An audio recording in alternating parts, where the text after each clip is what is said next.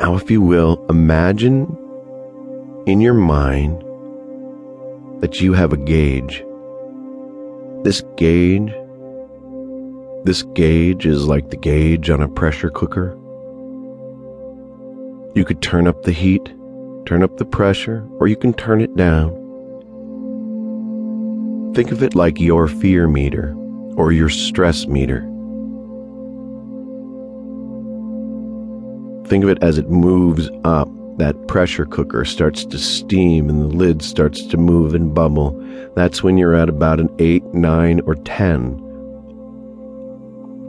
So imagine that right now, that you're in one of those pressure situations.